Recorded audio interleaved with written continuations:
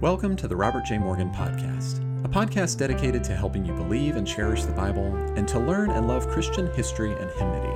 I'm producer Joshua Rowe, introducing your host, Robert J. Morgan. Be sure to visit robertjmorgan.com, where you'll find Rob's blog posts, podcast feed, bookstore, free resources, and more. If you've not already, be sure to subscribe to this podcast on Apple, Spotify, or wherever you get your podcasts. And if you like what you hear, leave us a 5-star review. Now here's your host, Robert J. Morgan.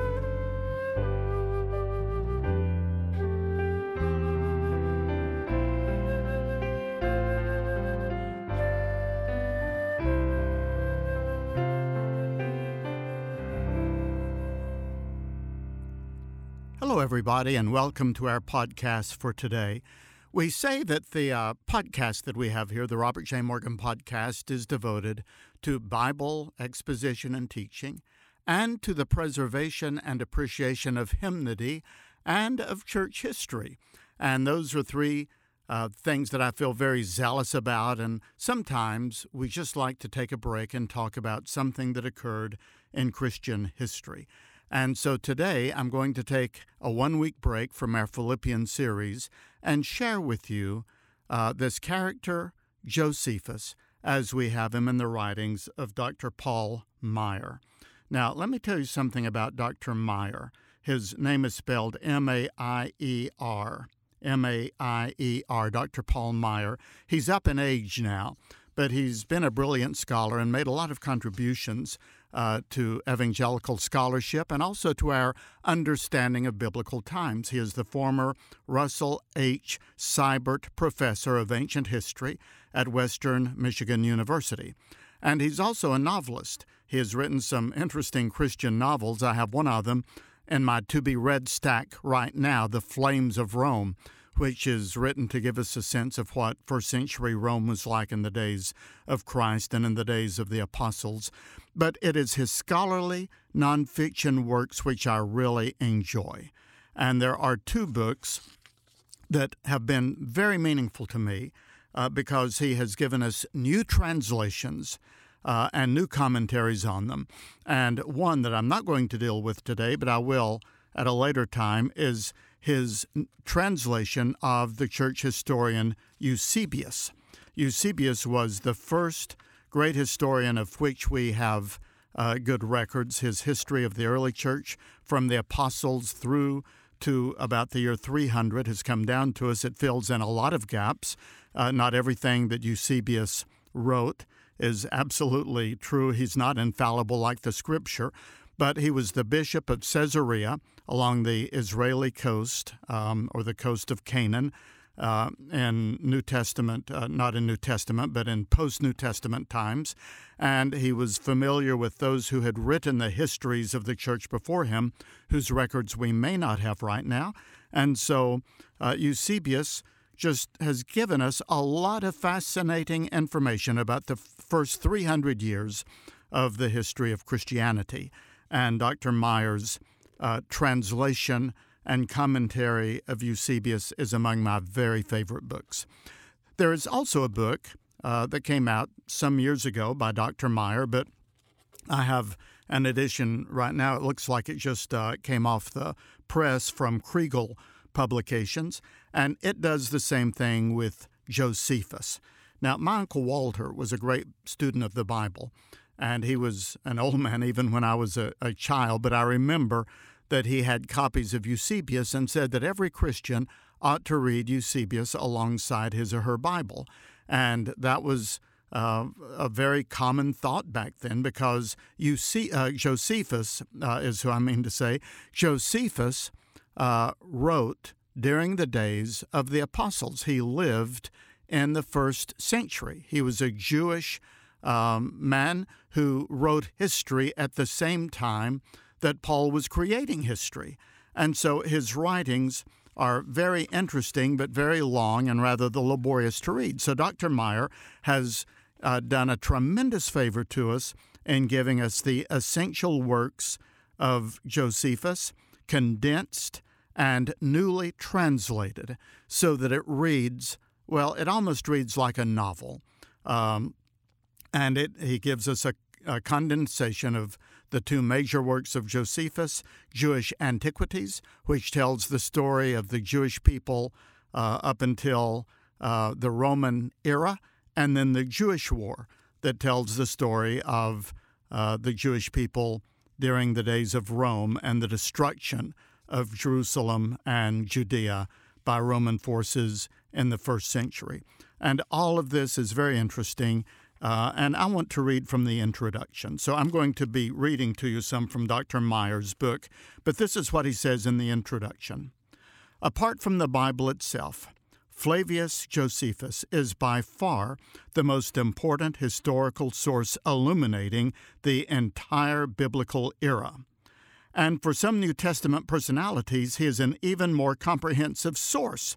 In terms of sheer quantity of data, Josephus provides probably 300 times as much information about Herod the Great as does the Gospel of Matthew, for example, or 10 times as much as Pontius Pilate.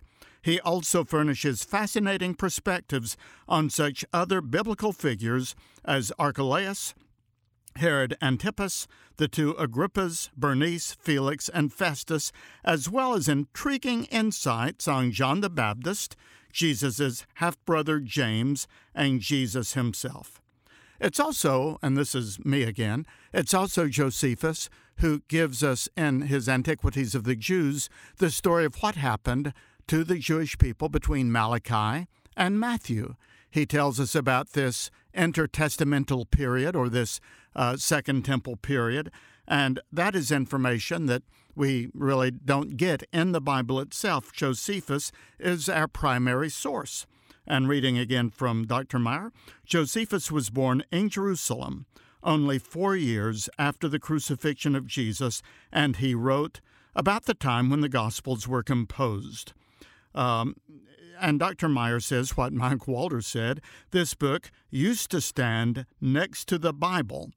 But if you read all of Josephus word for word, it occupies nearly a dozen volumes with about 80,000 lines. And so by condensing this for us without omitting any of the material that is especially important to us lay students of the Bible, he says this condensation is an attempt to offer Josephus's two great historical works as a chronological and literary whole, as well as a digestible unit. And then Dr. Maier provides us with a summary of the life of Josephus. He was born in the year 37, the son of a priest and a mother who descended from royal Jewish blood. About age 14, he began to be precocious. People recognized he was a great student. As a teenager, he went out into the desert. He studied with the Essenes some. About 19, he returned to Jerusalem. He joined the sect of the Pharisees. And then things were heating up between Israel and Rome in a way that was leading towards absolute disaster. And Josephus, being a Jew in Judea, was appointed commander of the Jewish forces in Galilee. But I'll not tell you the whole story. He emerged from all of that to become a client of Vespasian, the general who would become the emperor of the Roman Empire. And for the rest of his life, he was a client or a subject of Vespasian. And he took the family name Flavius as his own, and he served in Rome as a writer, as a historian, writing down, as long as he lived, he continued to write the story of the Jewish people and the Jewish war. In fact, Vespasian gave him a mansion to live with and conferred upon him citizenship, and he lived in comfortable means, shall we say, as long as he lived. So he was a Jewish man who became an Essene as a teenager, became a Pharisee as a young adult, and then was made commander of Jewish forces, but he ended up deserting to the Romans and was taken in by the Roman Emperor Vespasian and his son Titus, and became the historian of the Jewish people who lived in Rome. His earliest work is the Jewish War, which told the story of the campaign against Israel, and then afterwards he wrote the Jewish Antiquities, but because of the chronological logic of it, Dr. Maier gives us the Antiquities first, so we have the story of the Jewish people beginning at the creation and going all the way up to the Jewish War, and then he gives us the Jewish Wars condensed and newly translated, so we have the story of the tragic last days of Israel at the hands of Rome. So that is a summary of the introduction. In the actual writings of Josephus as translated by Dr. Maier, he said, quote, "This is Josephus speaking. This narrative, the Antiquities of the Jews, will cover our entire ancient history, the origin of the Jews, the fortunes that overtook them, the great lawgiver who taught them piety and virtue, and all of their wars through long ages before the final conflict with Rome." He said the principal lesson in these pages is this: those who conform to God's will prosper and will be happy, but those who depart from his laws will end in disaster. That's the theme of his writings. So he begins in chapter 1 of the Antiquities of the Jews by saying, "In the beginning God created the heavens and the earth." And what Josephus does is to work through the Old Testament, giving us the history that we find there, but as it was being taught by the rabbis and historians of the Second Temple period. And so it isn't strictly just taken from the pages of the Hebrew or the Aramaic Bible. It is taken actually from the teachings of the historians that were concurrent with his time, and it adds something to what they thought actually took place in the times of the Bible. It's very interesting when you come to Noah and his flood, for example, that Josephus, referring back to what the rabbis were saying about Genesis chapter 6, said, "For 7 generations these people continued believing in God as master of the universe, but then they fell into vice and depravity. Some, born of angels who had consorted with women, resembled the audacious giants of Greek mythology. Noah urged them to mend their ways, but he feared they would murder him. So he left the country, taking his entire family. God therefore decided to destroy mankind and to create another race exempt from vice and to reduce their life term to 120 years. Well, to me, this is very interesting. The Bible doesn't exactly say that, but this is the way the story was being taught by the Jewish historians and rabbis of his own day. He goes on to talk about the Tower of Babel and says Nimrod set up a tyranny and began building a tower higher than any water could reach in case God ever wanted to flood the earth again. Now, I'd never thought about that before with the Tower of Babel. Again, the Bible doesn't exactly tell us that, but it says that they built a tower they wanted to reach up to heaven. But the historians of the New Testament era that Josephus was drawing from said that they were seeking to build a tower so high that if God ever flooded the world again, they would be able to escape that flood. It's just a very interesting perspective on the Old Testament. Now, one of the things I've sometimes wondered about is the story of Jacob. How could Jacob, who had worked 7 years for Rachel, on his wedding night, go to bed with the wrong woman? He slept with Leah instead of Rachel. Leah was Rachel's sister. How could a man make that mistake? Even if he was in a dark tent on a moonless night, how could you mistake one woman for another, her voice and her personality and everything? Well, I've often wondered that. Josephus, here's the sentence in his book about this. Jacob, deluded by wine and the darkness of his bedroom, had union with Leah, thinking that she was Rachel. And that makes perfect sense. They had had a wedding, and Jacob had drunk a lot of wine, and it was his being deluded by wine and by the darkness that caused him to make that mistake.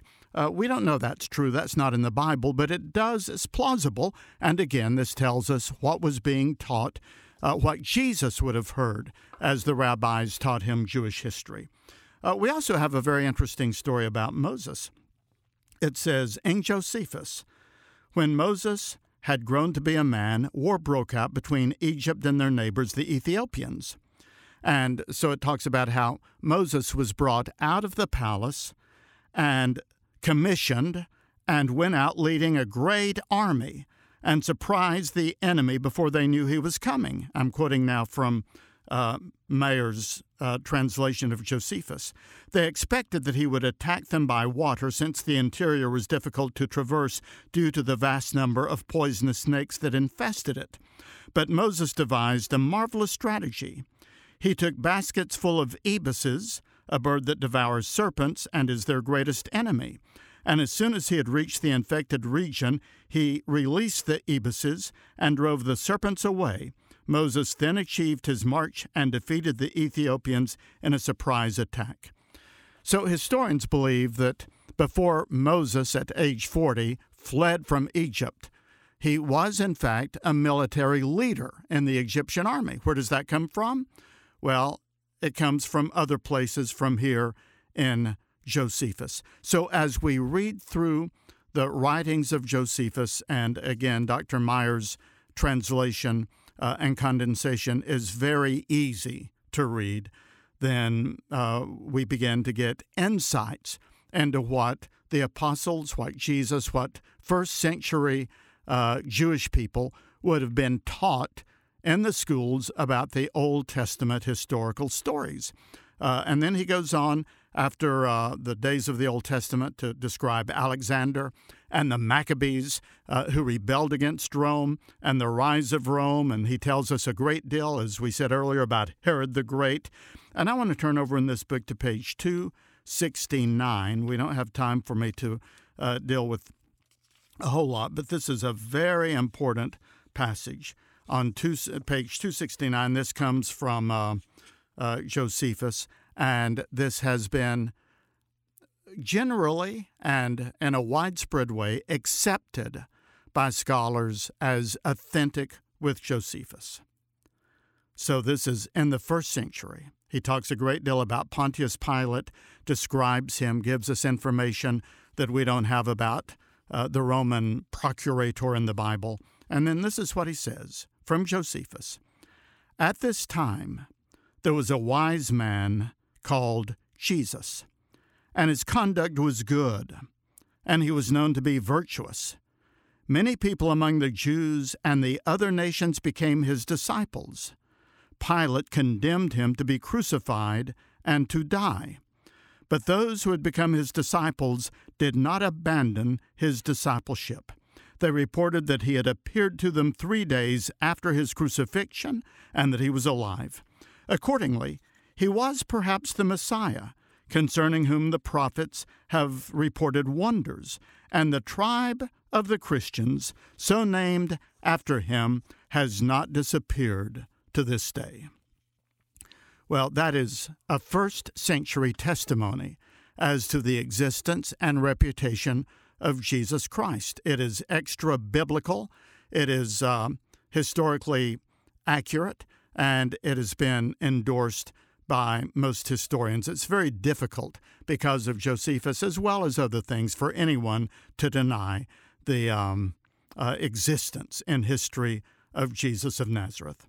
Well, I want to go over to page 358, because in the Jewish Wars, Josephus goes on to talk about what happened to the Jewish people in the terrible days after the resurrection of Christ, after the establishing of the church, as the decades went by, and as Rome came and destroyed them in the year 70. This is one of the most horrible things you'll ever read. In fact, chapter 25 of this translation of Josephus, the Antiquities of the Jewish Wars, is called Horrors at Jerusalem. And Josephus wrote, "The sufferings of the Jewish people were so fearful they can hardly be told, and no other city has endured such miseries. And he says this about the people of Jerusalem as the Roman armies under Vespasian and then under Titus, as they surround Jerusalem. This is Josephus now. All hope of escape and all food supplies were now cut off from the Jews, and famine devoured thousands upon thousands. The alleys were choked with bodies, and survivors not having enough strength to bury the dead, and even falling into the graves with them. No mourning was heard in Jerusalem, for famine stifled all emotions, and an awful silence shrouded the city. And he tells in great detail here, almost day by day, what was happening to the Jewish people at this time and how terrible it was. He says a little bit later, as he actually describes the destruction of Jerusalem, pouring into the streets of the upper city after the Romans had breached the walls and entered in. They massacred everyone they could find, burning the houses with all who had taken shelter in them. So great was the slaughter that in many places the flames were put out by streams of blood. Toward evening the butchery ceased, but all night the fires spread, and when dawn broke, all of Jerusalem was in flames. Well, I can visualize this a little bit because in my visits to Jerusalem, there is an area that you can visit called the Burnt House, just to the west of the Temple Mount and the Wailing Wall. That was the great, affluent residential section of Jerusalem. I tend to think that's actually where the Lord's Supper took place, the Last Supper, in a home in the affluent section of Jerusalem. And all of this was burned by the Romans, and then as time went by, it was covered up with layer after layer after layer as Jerusalem was destroyed and rebuilt itself and was destroyed and rebuilt itself. But archaeologists now have dug underneath the surface down to these beautiful homes that were burned by the Romans. And some of the rooms, you can still see the mosaics, and you can see the street plan and the level, and it's like stepping back into the days of Josephus and visiting these places. Incidentally, if you're interested in visiting the Holy Land, I lead tours every June, Lord willing. We're going again this coming June, and if you'd like information, you can go to my website, to the events tab, and scroll down until you find the Holy Land trip, and I would be glad to answer any questions or get you information about it. But the story of the destruction of Jerusalem is one of the most anguishing stories in all of history, and Josephus was there. In fact, he was outside the walls begging the Jewish zealots inside to surrender. And he talks about how his mother was inside the wall and how his father was inside the wall and how desperate he was. But Jerusalem was destroyed, and nobody thought that there would ever be a nation of Israel again. The Jewish people were deported. The temple was burned down. Nothing was left until 1948, when, with the Zionist movement, the nation of Israel came back into existence again. Well, that's a subject for another podcast. But this podcast is simply to introduce you to Josephus, the essential works, the Antiquities of the Jews, and the Jewish War, his two great volumes, condensed and readable. And it parallels exactly the times of Scripture, and this translation and condensation done a few years ago by Paul Maier, Maier, is well worth reading. I took it on vacation, and I could hardly get my nose out of it at the beach. And I just underlined it. It gave me so much insight into the background of the times of both the Old and New Testaments. So check it out. Eusebius, The Church History, a new translation by Paul Maier, and Josephus, The Essential Works, a new translation and condensation by Paul Maier. And I think that you will appreciate and deepen your understanding of biblical and post-biblical times by these very readable works of this great scholar, Dr. Paul Maier. Well, this has been a different kind of podcast. Next week, we'll return to our study of Philippians, but I hope this has been helpful to you, and I appreciate your joining us. Please share this with somebody else. And for all of our other resources, including my books and this trip to Israel that I mentioned, go to my website, robertjmorgan.com. You can also follow along on Facebook, Instagram, and Twitter. This podcast is produced by Joshua Rowe and Clearly Media. The engineering is done by Jared Brummett, music is by Elijah Rowe, and blog posting is by Luke Tyler. Thank you, everyone, for joining us, and may God be with you until we meet again.